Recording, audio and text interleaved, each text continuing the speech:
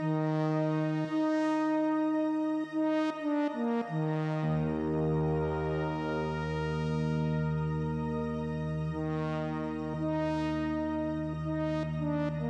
hello, everybody. I hope you're doing well and having a wonderful new year so far. I'm Robbie, and I'm joined with Brandon, and we're so excited for this week's episode of Ship Talking Pod. Brandon, how are you doing? I am doing good, although I'm kind of sad. You know, we've just had Discovery's finale, and now we're in between shows again, so I'm going to miss the weekly Trek. We had, 23 weeks in a row of new Star Trek episodes, with Lower Decks going right back to back then with Discovery? Absolutely. You are so right on the money on that.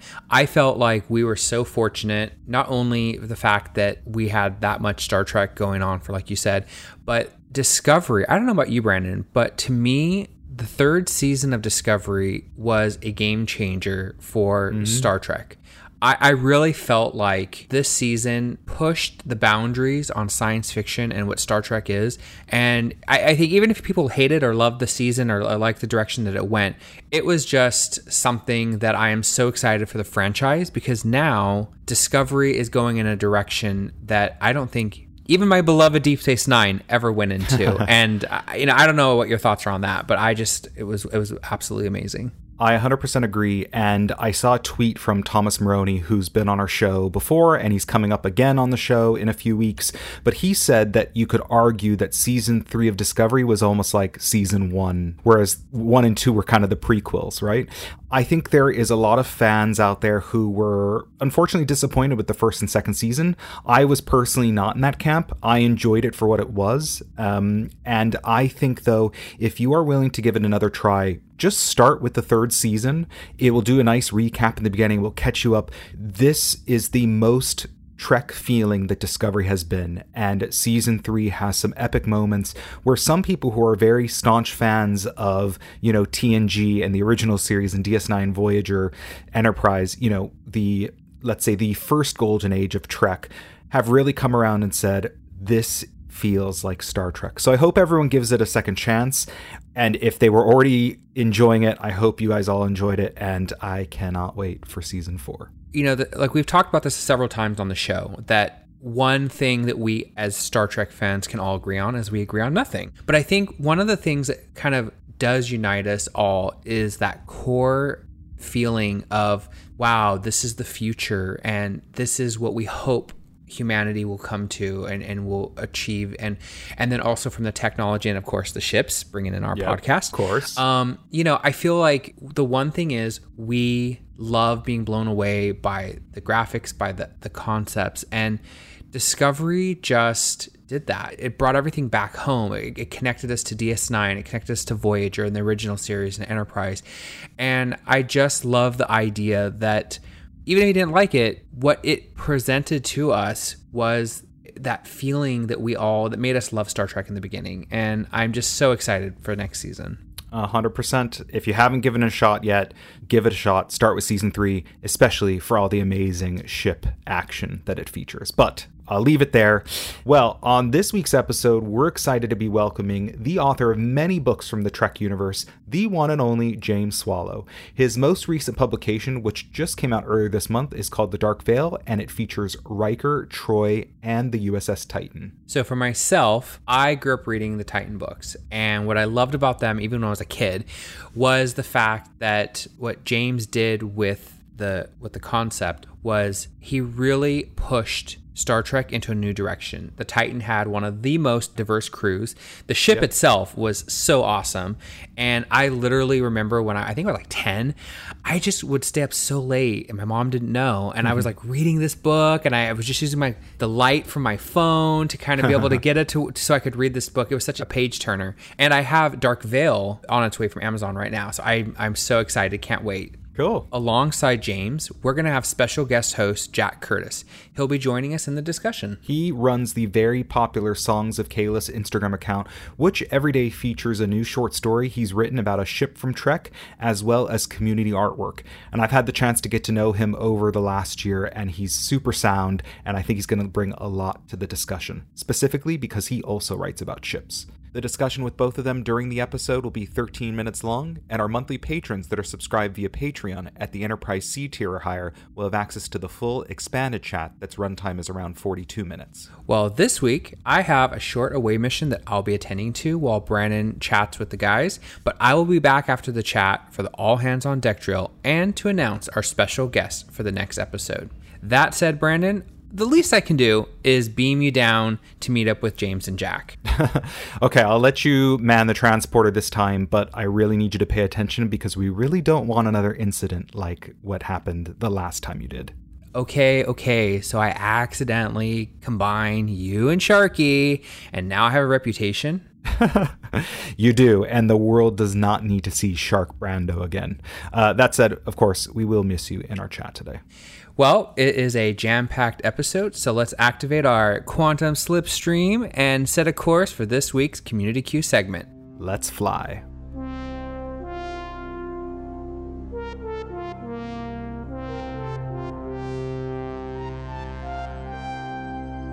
For this week's Community Q, we asked you all to let us know what was one ship feature you knew existed but never saw on screen, but you really wish it would have been. Well, I was excited to see what other features that other people in the community found interesting, because I know for myself, I loved looking at the details of the ships. Yeah. And, not only is each class have completely different features, but each race's ships, but in the nuances, we could see different items. So I was really excited, and all of you in the community provided some great suggestions.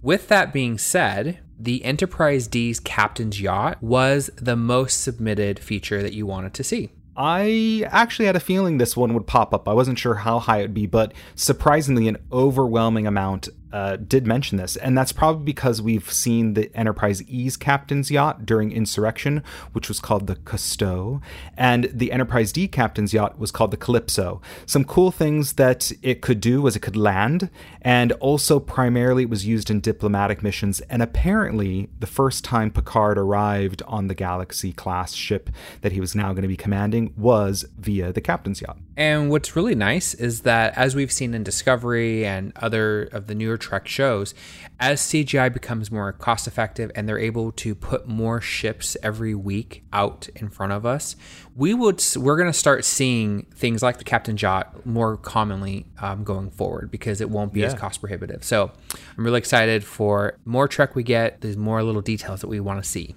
100%. We definitely have to mention a couple more features that were highly submitted from all of you. The first was not a surprise. It was bathrooms or toilets. Definitely Mother Nature. The Defiant knows Warhead in action. As a huge DS9 and Defiant lover, I definitely agree with whoever submitted this. This is something I would love to have seen. Shuttle bay interiors, specifically the Galaxy class and Defiant. Voyager's rear observation room and its Aero shuttle. I was surprised to see bathrooms and toilets so high. I guess it's more probably, something everyone is interested in seeing. That said, we did see a toilet in Star Trek V during the brig scene. So we kind of have seen it, but we included it here because it got so many responses. And I personally would have loved to seen the Defiant's nose Warhead in action. Maybe this was in the forefront of everyone's mind after listening to the chat with Ben last week, where we talked about that as a potential ship model. And of course, as a big Voyager fan, we always saw that rear observation room under the shuttle bay towards the aft of the ship. I would definitely have loved to see, what went on in there, and, maybe that gets some screen time. I agree. And one of my biggest complaints about the Defiant was that a lot of the rooms always seemed like it was kind of modeled after a Costco food court area. So I'm hoping if they ever do, what is it called, Brandon? Not retrofit, but digitally remaster DS9. Yep. I'm hoping that they're able to put more attention to detail for the Defiant. That's kind of my wish list. So would love to see that. Well, we definitely cannot forget this week's best troll submission, which was all the hidden items that we've seen in MSDs like the DC-3 plane, the mouse, Porsche car, and rubber duck. I remember looking at every MSD that'd come out and try and find the things that were little, hidden items, little Easter eggs that were hidden in there. One of our fans on Twitter actually messaged this over Twitter to us, and Mike Okuda chimed in. So if you're interested in hearing on what Mike had to say in regards to this feature that was seen in the MSDs, do go to our Twitter and check out our replies and our liked tweets, and you can see that reply from Mike. For the next community Q, we want to know, what is your favorite ship gimmick? Okay, so for example, and we're using the term gimmick kind of loosely here. I would say it's true. I would almost say more of like, that moment. So for example, when we all saw the Enterprise D do its very first saucer separation, I think all of us were just like, oh my God. I know that when Brandon, when you saw multi-vector assault mode on the Prometheus, that was your probably, It definitely was, you're right. Also, landing a ship or blue alert, pivoting nacelles, pivoting wings on the Klingon bird of prey, etc. There's a lot of different ship gimmicks or ahs out there. These are just a few to give you a few ideas. Looking forward to hearing all of your answers. I definitely am too. And for the more obscure, off-the-wall ones, Brandon and I are definitely going to look forward to researching those and finding out. And do you think, Brandon, we might replace our the two gimmicks that you and I love the most? Or what do you think? Hey, let's try and have the community convince us. All right. Well, you can share your answers with us via email, website form submission, or even Twitter. I'm really looking forward to it. I hope you all participate. All right. Well, I've just received word that both James and Jack have arrived in 10 Forward. So, Robbie, please do me the honors of that site-to-site transport. Don't mess it up this time. And we'll see you back after your quick away mission. Okay, hold on a second here. Let me get James, Cat, Scooby off my LCARS control here. Scooby and Sharky. What do you think, Brandon? Maybe do a little Tuvix here, huh? Let's not. Oh, no? Say we did. Okay, fine. Well, you know what, then? In that case, I'm going to go to my mission. You guys have fun, and I will catch you on the flip side. Energize.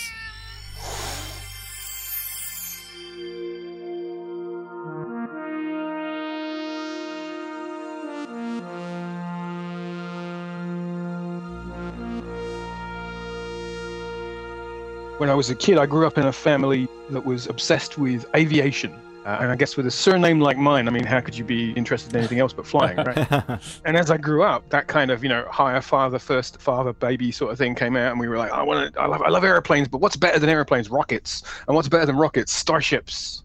So from an early age, I became a fan of science fiction, and Star Trek was kind of my first fandom. So when I'm writing about a ship in a Star Trek context, I always go back to what it was as a kid that really kind of inspired me about those vessels, about boldly going, about all of that kind of cool, juicy stuff, about what it is that's exciting and compelling about starships. And I try to tap back into that sense of wonder. Absolutely, yeah. And Jack, I imagine it's kind of the same for you, right? With the work that you put out each day. Absolutely. And I think that it really comes across in writing when you have passion. And like James says, he's grown up with aviation, and it all feeds into the writing. If you don't write with love, then I just personally don't think that your work will ever be as good as if you've got these sort of emotional connection to what you're writing with. Yeah, it's been exciting to see. And writing about ships is something different because, of course, the ships sell themselves up on screen. But when you're capturing a ship and describing visuals, especially if it's one that, someone hasn't seen before, you kind of have to sell them in their written words. And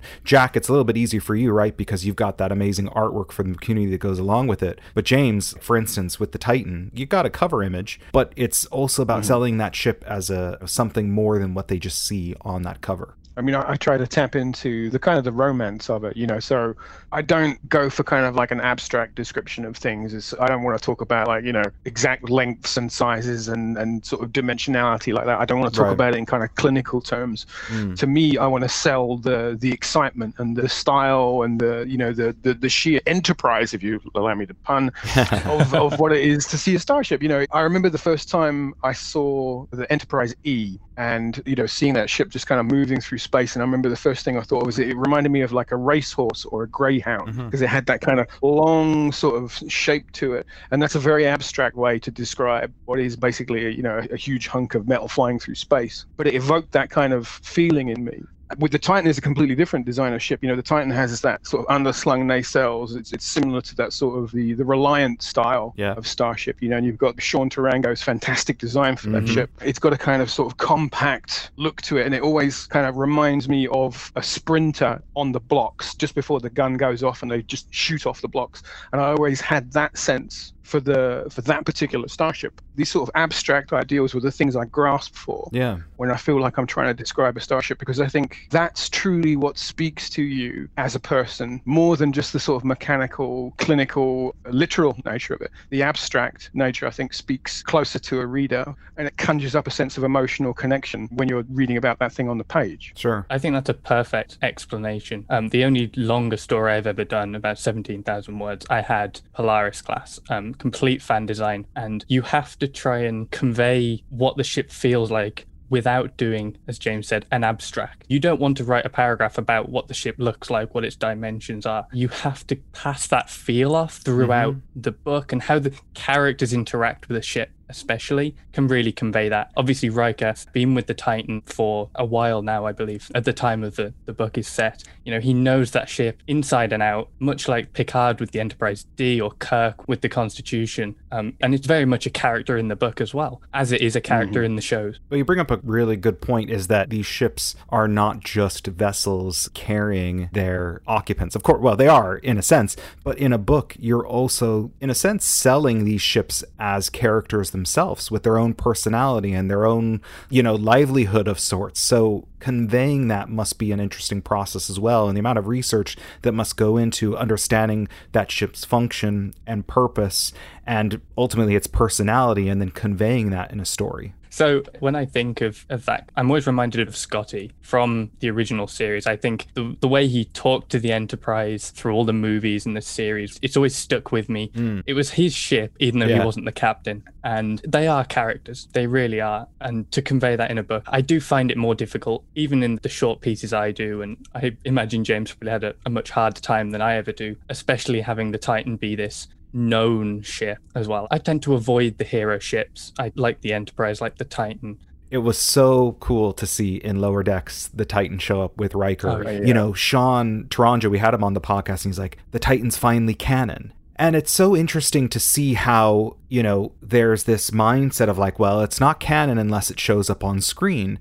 But these books, especially some that you do, James, a lot of them are tie-in books, and you've worked with the producers from the shows to understand the backstories or where the backstory needs to be before you flesh it out. Like your book for Saru, right? Obviously, you had access to all of the production work going on. You knew that character inside and out before anyone else did. And to have to say, or to hear even Sean say the Titan wasn't canon until it showed up on screen, it's tough probably for him as the artist to hear, but as someone writing that and writing the story and putting in that time, that must also go through your mind while you're writing these stories. I mean, I've got to say, when I saw that clip from the episode with the Titan appears in Lower Decks, I absolutely fist pumped the air, and I know it's because it was so cool, because I do feel like, having written about those characters and written about that ship, I do feel a close connection to it. I feel like this is my ship. This is one of my ships. I have to say, the moment I had that I suppose is equivalent to Sean's feeling was, you guys had my good friend and fellow colleague Ben Robinson on your podcast. Yes, I think on the last episode. Yes. Ben and I go way back. We used to work on the Star Trek official fact files way right. back when we were younger. That's amazing. And some of the work that Eagle Moss have done with their ships are really amazing, but I kind of had that reaction when I got my Eagle Moss model of the Titan, when that kind of when they officially did an actual physical version that I could hold in my hand, and I got that out of the box and I looked at it and I was so pleased. I remember I got all of my Titan novels and I kind of arranged them, and I took a couple of photographs of that ship on top of my Titan novels, and I posted it up on Twitter, and I said, look, here he is. It's because it was kind of made flesh for the first time. Wow. Well, I previously seen sort of all this great artwork, but that really made me happy, because to me that was the moment that said, this is authentic. This feels like it's gone beyond being just a kind of collection of ideas and images to a physical object. And then seeing it in a TV show in an official Star Trek capacity on the screen, which is primary canon, which is like, the stuff that everything else flows from. Right. That to me just felt like it validated every piece of work that every creative who's worked on the Titan series in every capacity has done. All the work we've put into making that ship feel real has now folded back into the kind of the greater Star Trek mythos. Yeah. It's amazing because to me, the Titan is yours and Sean's ship. Like, there's no doubt about that. So to see that come into Lower Decks, it is just fantastic. And I wasn't expecting it for sure at the time watching the episode. Just so to see that come in and knowing that you've written about the Titan before, and you said it yourself, you like to think that this is your ship now. There's nobody who's written about it more, I don't think. Correct me if I'm wrong, but it's incredible stuff. So that moment where it's made that primary canon, that scene on screen as it is that just a culmination? Is that just like the final sort of little piece has gone into place from all of these amazing people, writers, designers, coming through with that one ship? Yeah, it's kind of a moment where, point at the screen and go, my boy, there it is. I, can't speak for Sean, but I have to say I can definitely empathize with how he felt, because I did feel the same way as well. And I have known Sean from my time working on Star Trek Online. But you know what? Those artists creating that ship and those artists creating the animation for Riker, they've had to do their own research on what those characters are like. And you and your colleagues who have all worked on the Titan series have all kind of laid the foundation for what that is. And we won't get into Brexit, but I will just say that I had ordered the book and it has not arrived in Ireland here because Amazon's going through a bit of a transition, right? So I haven't yet got my copy of The Dark Veil, and I want to avoid spoilers, but I do want to touch on something that James, you and I spoke about when we were emailing first during pre-production, and that is that there's quite a bit of ship action that happens in the book, and specifically around battles. So obviously when we're watching a show, a battle scene sells itself. We get to see the pew-pew, we see, phaser banks firing and ships doing different maneuvers. But in a book, you have to approach it a different way. And I imagine when you're thinking of those battle scenes and you're having to write that kind of action, the thought that someone who was doing storyboarding for something we'd see visually is quite different from what you would do in terms of actually writing one of those scenes out. Well, I don't know, actually. I think I would imagine the process probably isn't that different, because I've always thought of doing those action scenes. And I must say, in every Star Trek book I've ever written, there is always a bit of starship combat pew-pew, just because I love it. It has to be. It has to. Yeah. Always. There's always some of that in there, even no matter what era I've done, that's something I'm always going to do.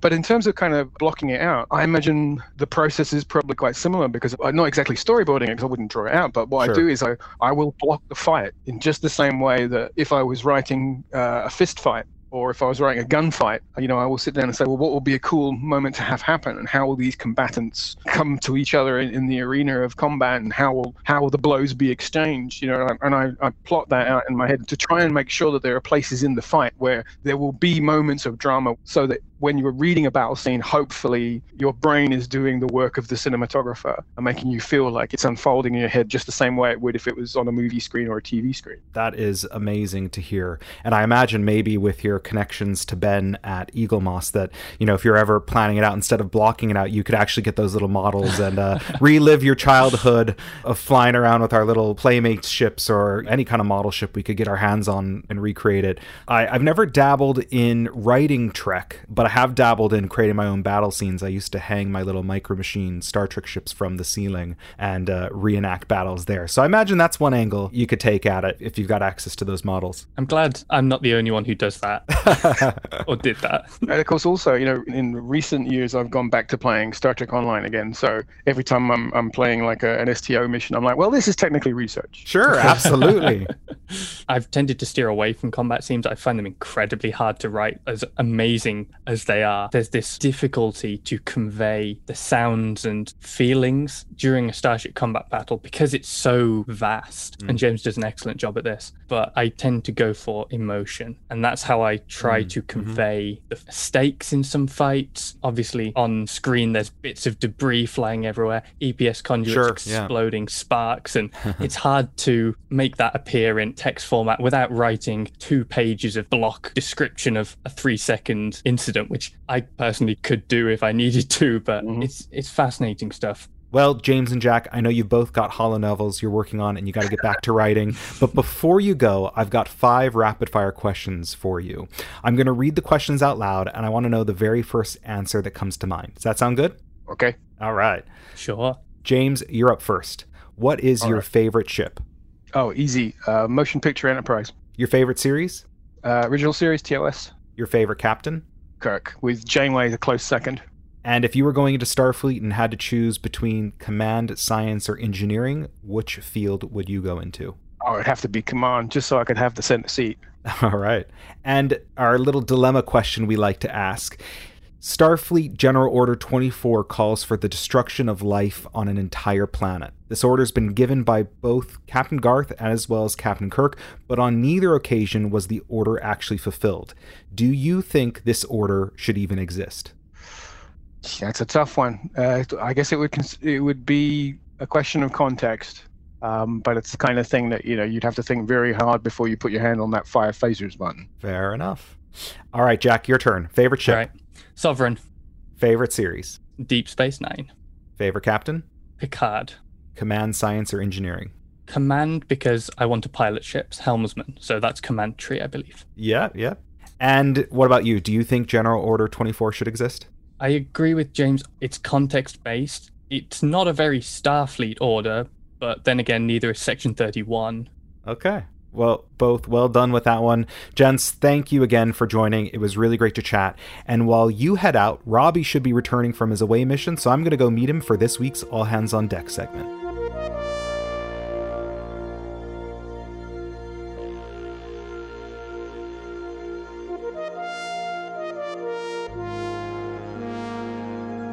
For this week's drill, we handed the community an intelligence dossier in regards to a rescue mission. It read, after the recent declassification of a situation that the USS Voyager experienced during their time in the Delta Quadrant, which involved expedited evolution resulting from breaking the Warp 10 threshold, a mission is being put together to find and rescue the apparent offspring of Captain Janeway and Lieutenant Paris's pre-devolved selves. You're the fleet admiral overseeing the mission and need to deploy 3 ships. Which ships do you send? And we gave bonus points for including why you sent those ships. Okay, Brandon, I think it's safe to say that today, let's get slippy. It's salamander time. Oh, yeah. Well, first off, there seemed to be a common theme among all the responses, and that was the ships with quantum slipstream capabilities, and those typically seen on scientific missions. It makes sense, right? Because of where they're traveling to. They're going back to the Delta Quadrant, and of course, the nature of the mission. It's more scientific. That said, we did get tons of responses that also include those with tactical firepower, because they're probably going to need some protection, right? Heading back to the Delta Quadrant, we saw how dangerous it was for Voyager and their crew. But Robbie, I'll let you share the common combinations that were sent in. Well, first of all, I agree with you. I think definitely it has to be a science ship, and being able to get there fast would definitely be paramount. So with that being said, the 2 most common combinations of the 3 ships we received were the Vesta, Prometheus, and Luna, followed by the Vesta, Intrepid, and Galaxy class. What do you think, Brendan? All right, so there we've got the Vesta, which can, of course, quantum slipstream, Prometheus for the firepower, Luna for the science, and then for the other combination, Vesta, Intrepid, so sending back Voyager's, class of ship back to the Delta Quadrant makes sense. There's probably some inspiration there. And of course, everyone's favorite is the Galaxy class. That said, putting aside how fast it's going to take to get there, because we know out of those ships, only the Vesta had quantum slipstream capabilities. That said, doesn't mean the others can't be retrofitted for that mission with it, or possibly, it enveloped in the Vesta's warp bubble. Maybe it's got that feature added. I know Mark talked about some interesting things during his episode, but I was expecting to kind of see a combination similar to this, something to, guard everyone while someone did its scientific mission and then another ship to get there quickly, and maybe it could somehow get the other ships there quickly. I'm satisfied with these 2 combinations. I agree. I think that also, just to add to everything you said was perfectly, I think the only thing I would want to add is that, of course, that we see that these combinations, their scientific labs and capabilities and engineering, I think that also would add to the next part, which would be once you rescued the children, to studying them to see what the next steps would be. So, yep. Well, other frequently mentioned ships were the Crossfield for the Spore Drive, Sovereign for its tactical prowess, and the Nova for its scientific capabilities. All makes sense. Was excited to see those. Well, if you want to participate in the weekly drills, we announce them on our Twitter towards the end of each week, so do keep an eye out. Well, if you can believe it or not, that's going to do it for this week's episode. But before we give our plugs and head out, we want to announce the special guest for next week's episode. We're going to be welcoming the very talented Bill Kraus to the pod next week. He's a ship artist and the founder of Tycho Starship Yards. He's actually the first ship artist we're having on the show who not only custom designs all of his ship models, but also physically builds each of them with incredible detail. And I'm telling you, they are absolutely amazing. Don't forget, hailing frequencies are always open. Head to shiptalkingpod.com to transmit a message. And while you're there, check out our merch. Wear our logo and send us photos of you out and about sporting it.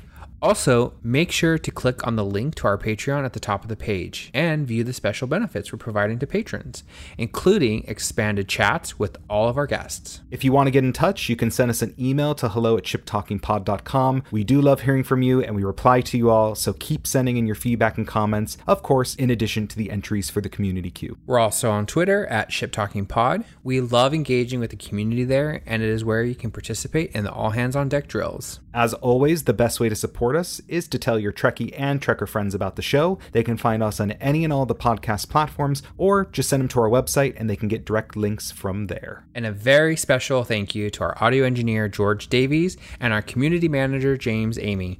Also, we have to give a little special shout out to James Cat Scooby for helping with this week's transporter controls. We couldn't make ship happen for the show without them. It's true. Thanks so much, guys. And of course, thanks to our amazing listeners and community for making this so much fun each week. Stay safe, and we will catch you next week. All right, everyone. Have a wonderful week. Take care. Bye. Bye.